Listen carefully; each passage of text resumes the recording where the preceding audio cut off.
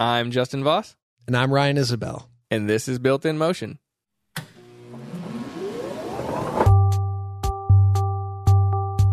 Welcome to Built in Motion. This is the first official Built in Motion with Ryan and I together. In this episode, we're going to talk a lot about drones. Our plan for Built in Motion is going to be a show where we tell the interesting stories. Like, look, Ryan's a mechanical engineer in auto racing. I'm a fabricator and pit crew member in auto racing. So we love things mechanical, electronic, new technologies coming out, and we hope to explore the stories and the people around those and how they affect people's lives, how they affected the lives of the inventor, and just how things came to be in the world around us. In this podcast, we're going to be talking to an ex-NASA engineer who helped design and develop a drone that is used to fly from the International Space Station down to Earth. But first, we're going to talk about consumer drones by talking to a private investigator and how he's using them potentially in his business, and about the ever-changing laws surrounding drones as they become more popular for commercial use.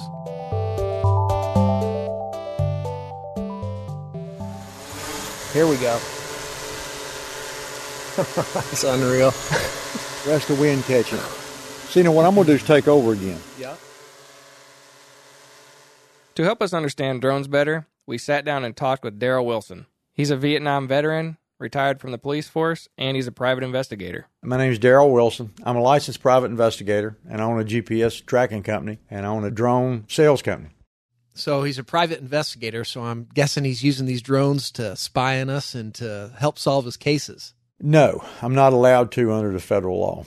That's a bummer. It seems like it'd be a perfect tool. Well, I'm the only licensed private investigator that has the FAA exemption. I could fly the drone commercially. Right, so he's not using them right now for that, I guess. Are you sure everybody knows what a drone is? Not really. The drone that Daryl uses is one of these 4-propeller. It's probably about 2 foot by 2 foot. Looks like a helicopter with 4 propellers on it. And I'd say as far as components go for a drone, you have your chassis, and everything's either housed in that chassis or it's connected to it. Starting with...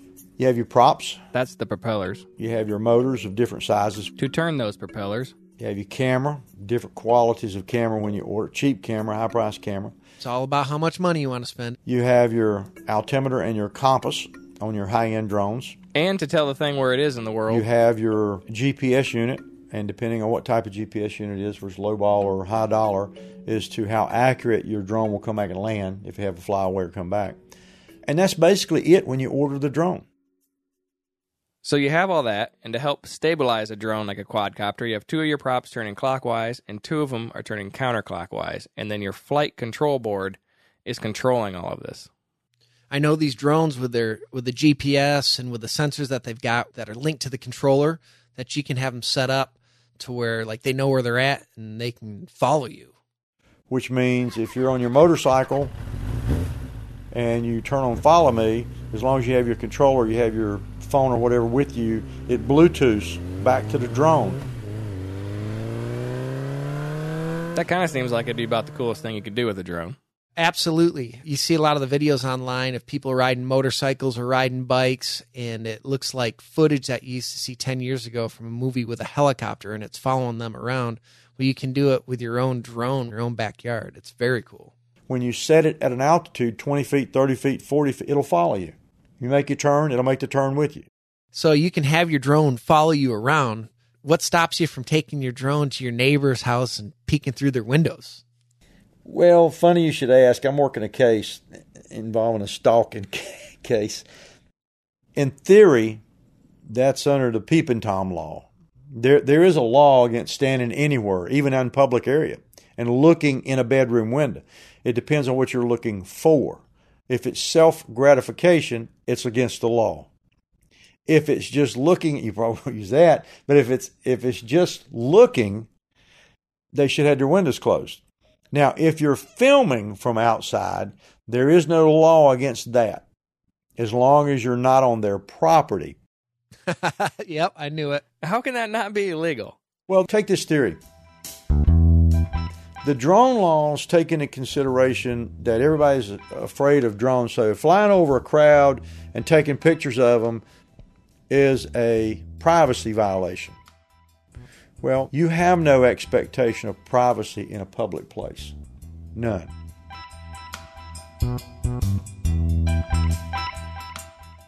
This is Daryl Wilson, the private investigator, speaking. After 46 years of doing PI work for lawyers, you have no expectation of privacy in any store, on any roadway, anywhere that's not inside your home or someone else's home that you've been invited to. So there is no expectation of privacy. And that's what the whole law is based on, your expectation of privacy.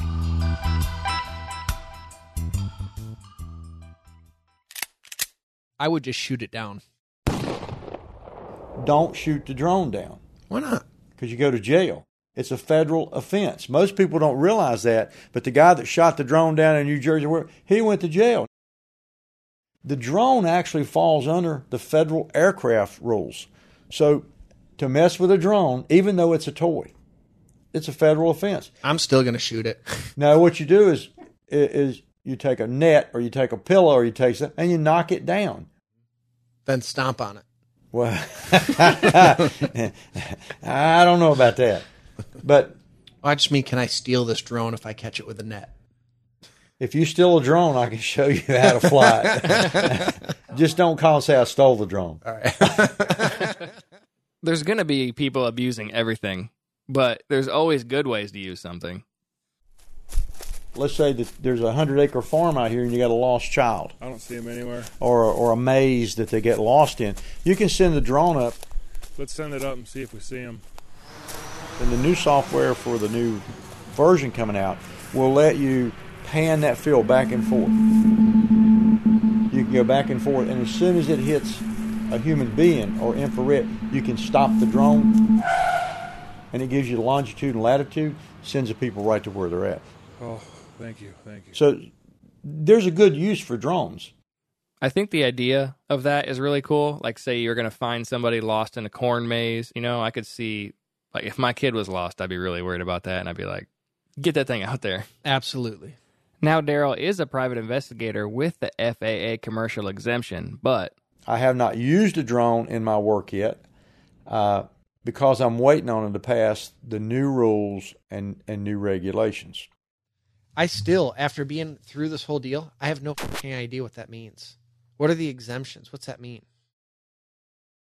Daryl says that not only do you have to have that exemption from the FAA to fly a drone commercially, but you also have to be a licensed pilot or have a licensed pilot operate it for you. I guess now recently they lowered that. You used to have to be a private pilot. Now you can be a recreational or sport pilot, but it still seems kind of crazy that you could be exempt and now you can fly commercially if you're a pilot. Yeah, which is dumb because I can fly one of these drones in my backyard as long as I'm not charging somebody money to fly it. Like if I wanted to look at my neighbor's roof and inspect it and tell him I want to charge him $10 to do it, that would now make it illegal. But I can fly up and look at his roof if I want to do it for free. Yeah. What if you flew on top of their roof and looked at it for free and then charged them to answer one yes or no question? I think you could probably get away with it. If I fly it for free under the model aircraft law, I don't need to be a pilot. It's the same drone. It's the same flight. It's the same everything except the word commercial or dollars. Crazy. Drones have become the ham radio of 2015 to 2016, 20. Everybody used to be on ham radio and CB radio. Well, now everybody's flying drones, or a lot of people flying drones. Why? Because it's like model cars and racing airplanes and racing stuff. They can take that drone and build it any way they want it. They can add up to 5,000 feet. They can add the gauges on their video, and it's more of a hobby. I know what he's kind of getting to. It doesn't make sense to me, though. This is how I see it. When people get into ham radio, they like modifying them. They like making their antennas so they literally can go around the world and talk to people in China. Fiji Islands calling MX So I think he's saying the same type of people that enjoyed having a ham radio that could make this thing communicate around the world are the same people that are interested in a drone that could possibly fly 8,000 feet in the air or fly 5 miles away because they've modified an antenna. It's kind of the same type of technology that transmits your voice across the air as it does controlling the drone. So I feel like he's saying that the people that got into ham radio are the same type of people that are getting into drones. It's not a ham radio. Come in, Emick. Come in, Emick. Are you having a tornado? I feel like tinkering around with drones, the next evolution is racing drones. Yeah, absolutely. If you've got a drone, you're going to want to race it. And people are racing them. Have you seen the videos online of the first-person view where they've got the cameras mounted on the front of the drones? They don't even have to see where the drones are going, and they're racing these things through the woods and through buildings, around obstacle courses at high speeds. How are they seeing things?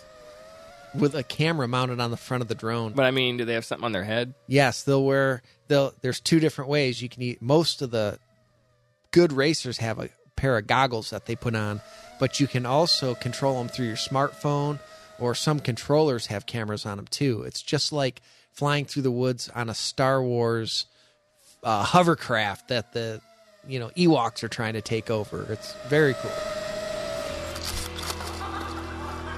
I mean, I think racing would be awesome, and flying around and souping up like the big motors we were talking about, putting them on there, seeing how fast they can go, big props. I'd like to see how high the thing could go. Absolutely. If you're going to see how fast it can go, you might as well see how high it can go. But Daryl says if I want to do that, I first have to calculate, is the drone going to fall out of the sky? Okay, these are for the idiots that take the drone up as far as it will fly. But they're not looking at their battery meter on their controller. And their battery meter gets down to 30%. Well, at 25, it cuts off. So they can get up, they just can't get down. Now, they can get down real quick. Right, they can get down, but it's not the down they want. And if you've ever seen a drone that fell out of the sky at 5,000 feet, there's nothing left of it.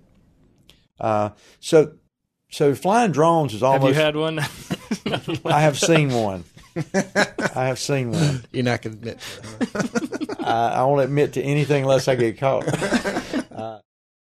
I'm pretty sure if I had a drone, I would not read the instructions. I would immediately take it, fly it up as high as it could possibly go, not realizing that I'm going to run out of batteries. And Yeah, who would know that it automatically cuts off at 25%? why would it cut off at 25%? You'd think it would just fight till death. At least get itself back down. Isn't that what the 25% is for, to bring it back? You would think, but... Most people that buy drones do stupid things with them. I did.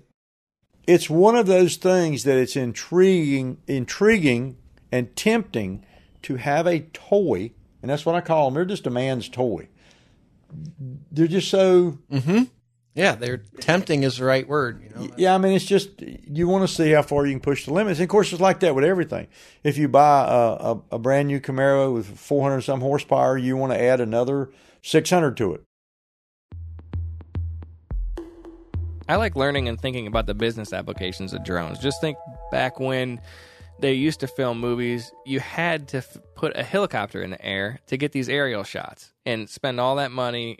Probably wasn't as good. The camera's moving around. Now anybody with a $500 drone can do this. You get the same cinematic shots that used to take who knows how much an hour. A damn helicopter flying around. Now we've equipped them with some high sophisticated cameras, which are 3-axis cameras. They look just like cinematography, just like the one you saw here on my phone that's coming in. They have, the wind can be blowing, the camera's just steady. So it doesn't affect the 3-axis camera. A 3-axis camera is a camera that can move up, down, left, right, zoom in and out. So I know that people are using drones for, like I said earlier, like home roof inspections and other things like that. but I know that there's more to the commercial side than just flying up to my neighbor's roof and seeing if their shingles are peeled back. Roof inspections for huge. We're not talking about a house. We're talking about, a 700,000 square foot building with a flat roof that has water on top, and they want to know all about it. Well, you can take the drone and cover it while you're standing on the ground watching it. The private investigative business is not going to form any policy on drones. Where it's going to come from is commercial companies. So I'm working with a company to do their tower inspections for cell towers. The drones can save them 1/3 of what they pay a climber to climb that tower. I bet when most people think of a drone, they're thinking of that quadcopter that we were talking about earlier. Well, there are also fixed-wings drones. And the fixed-wing drones, some of the sheriff's departments operate, they can fly for hours or days. I've heard a news story, and I don't remember the exact details, but basically they had an airplane or a blimp flying above a city for a month where it never came down, or it came down very infrequently, and it filmed the entire city the whole time in an effort to help fight crimes and solve crimes. They'd videotape the entire city, and if there was a robbery or a murder at a certain area, the camera that they had mounted on this plane or on this blimp covered the entire, a very large chunk of the city, so they could zoom in on where the crime occurred, and they could either rewind the camera or fast forward the camera to find out where the criminal either came from or where he went. So, I mean, that's the closest thing we've got to a time machine, or almost like Minority Report. Absolutely. Style crime solving, where you walk into a crime scene and maybe there's a body laying on the ground, I don't know, and you press rewind and you see the person stand back up and the criminal walk back out and get back in their car and head right back to their house. Exactly what happened. Yes, and so in the future, or the possibility of using an unmanned aircraft like a drone that could stay up indefinitely could be a very good tool for fighting crimes. But for a fact that many people, probably including myself, might be concerned about invasion of privacy. Well, yeah, I mean, eventually, or some people are kind of worried about the satellites doing that to us right now. How can we do a drone episode and not talk about delivering packages with drones? Amazon, all these people talking about delivering packages with a drone, that got the firestorm started. You mean being able to order a new cell phone online, and in 30 minutes a drone delivers it to your front door? 30 minutes, that's what they said, actually. Yes. I don't think you'll see packages delivered, but, it's possible. I actually heard they're lobbying the FAA now kind of to redo these exemptions, which I think they're in the process of, or whatever. It's confusing. Me and you have looked this up. Right.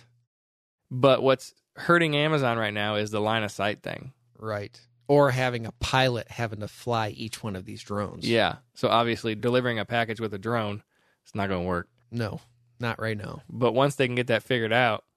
Yeah, and it could happen in the future. Amazon has a delivery. They basically have a shipping center at, I think their goal is to have one at every single airport in the United States. And from what I can tell, with the amount of traveling I do, I see an Amazon delivery center at just about every airport that we fly into. They're going up. They just put up that one where we usually fly out of. Yes.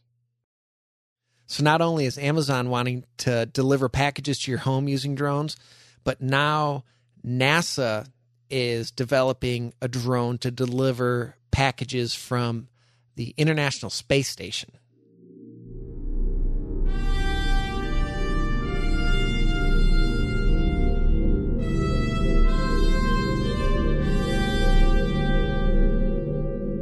I talked with a guy that we both work with that used to work at NASA. One of his projects was working on this drone that would fly from the International Space Station down to the planet Earth. His name's Warren Tyree.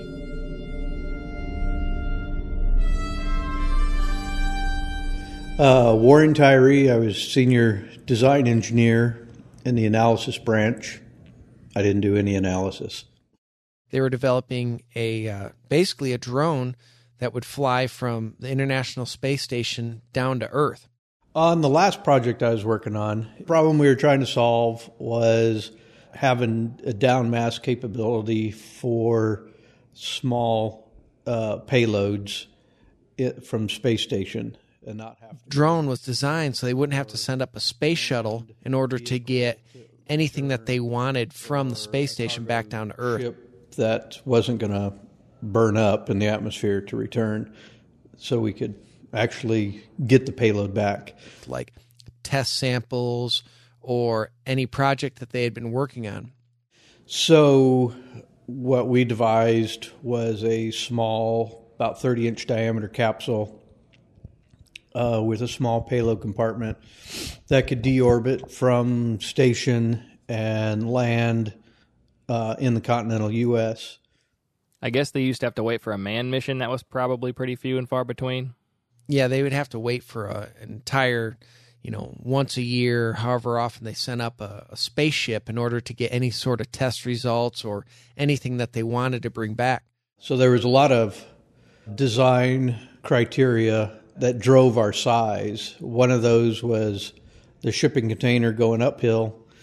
We had to fit in a certain size. But it's brought up via a manned spacecraft, but when it comes back down to Earth, it's unmanned. But then also to get it out of space station, we had to fit in the Japanese module airlock. It looked like the capsule that you'd always see flying back into Earth back in the 60s and 70s that was on the top of a rocket ship. It was shaped like a cone.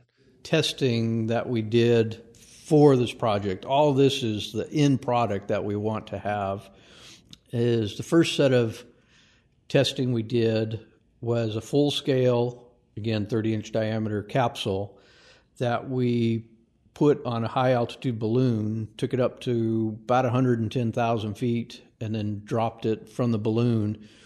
And what we were testing there was aero data. And we got aero data from that, vehicle dynamics, how it flew, really. So essentially, the aero guys told me we want to use the Soyuz shape, like a Hershey's Kiss, because it's more stable. And so I took the Soyuz shape, scaled it down so it would fit in the GEM airlock, and truncated it so it would fit in there also. So in this little capsule, not only do you have to have this little compartment to actually bring the stuff home in, but I'm sure there's all kinds of other stuff packed in there too, right?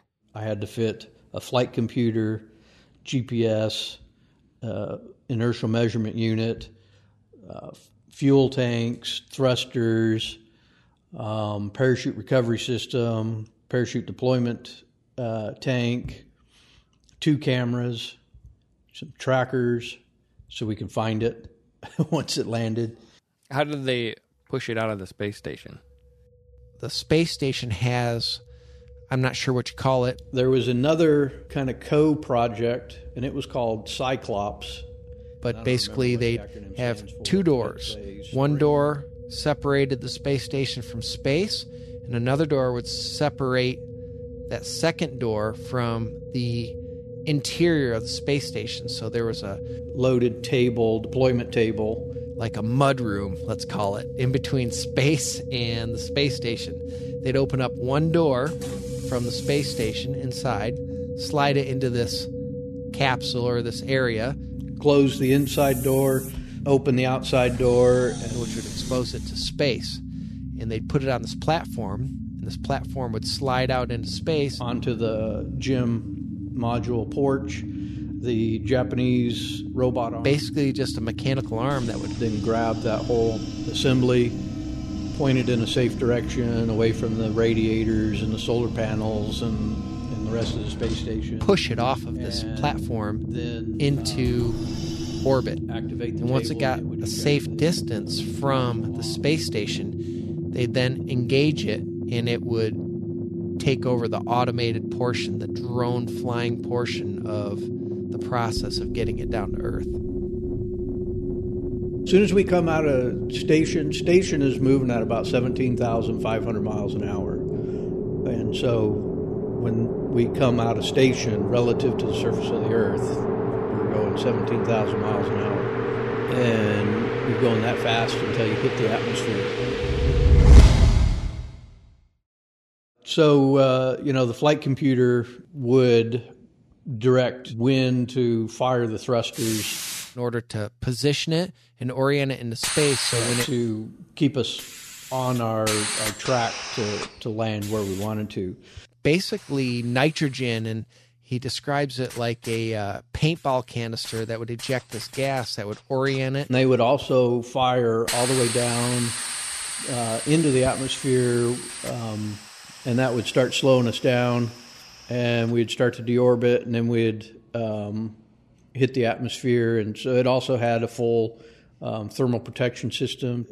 I actually designed that, and before we shut down the shuttle tile manufacturing, we had them make us 2 ship sets of thermal protection tile. So it's the same tile we used on shuttle. And once it got slowed down enough, we'd deploy our drogue chute after we got below the speed of sound to get us in the right orientation. And this would all be done based off of its guidance system. And then we'd deploy the main parachute, and we would land under the parachute.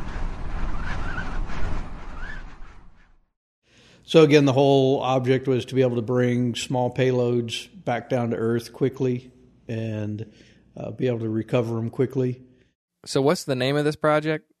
We started off calling it Microcapsule, and then we changed the name to Mariah Capsule because one of our division chiefs passed away, and we named it after him in honor of him. This interview, could you call it the Mariah Drone, please? You really like calling it Space Drone, don't you? Yes, absolutely. It is a drone. It's the definition of a drone. It's an unmanned flying aircraft that controls itself. It might not look like a helicopter. It might not look like an airplane, but it's a space drone. Thank you for listening to our first episode of Built in Motion Together. If you would like to support the show, well, we're on iTunes. And if you liked us, it'd be great if you check us out on there. Hit subscribe. Leave us a review. It's not an option. Do it. It really does help us. Tell anybody you think might possibly be interested to head on over to iTunes and search Built in Motion and click subscribe. Our next episodes will be better and better as we get better at this. Hopefully. We're just a 2-man crew working hard at this. Big surprise. I know it sounded like a 10-man crew. And we're going to try to come out with a new episode from now on, the first of every month. Amen. See you next time.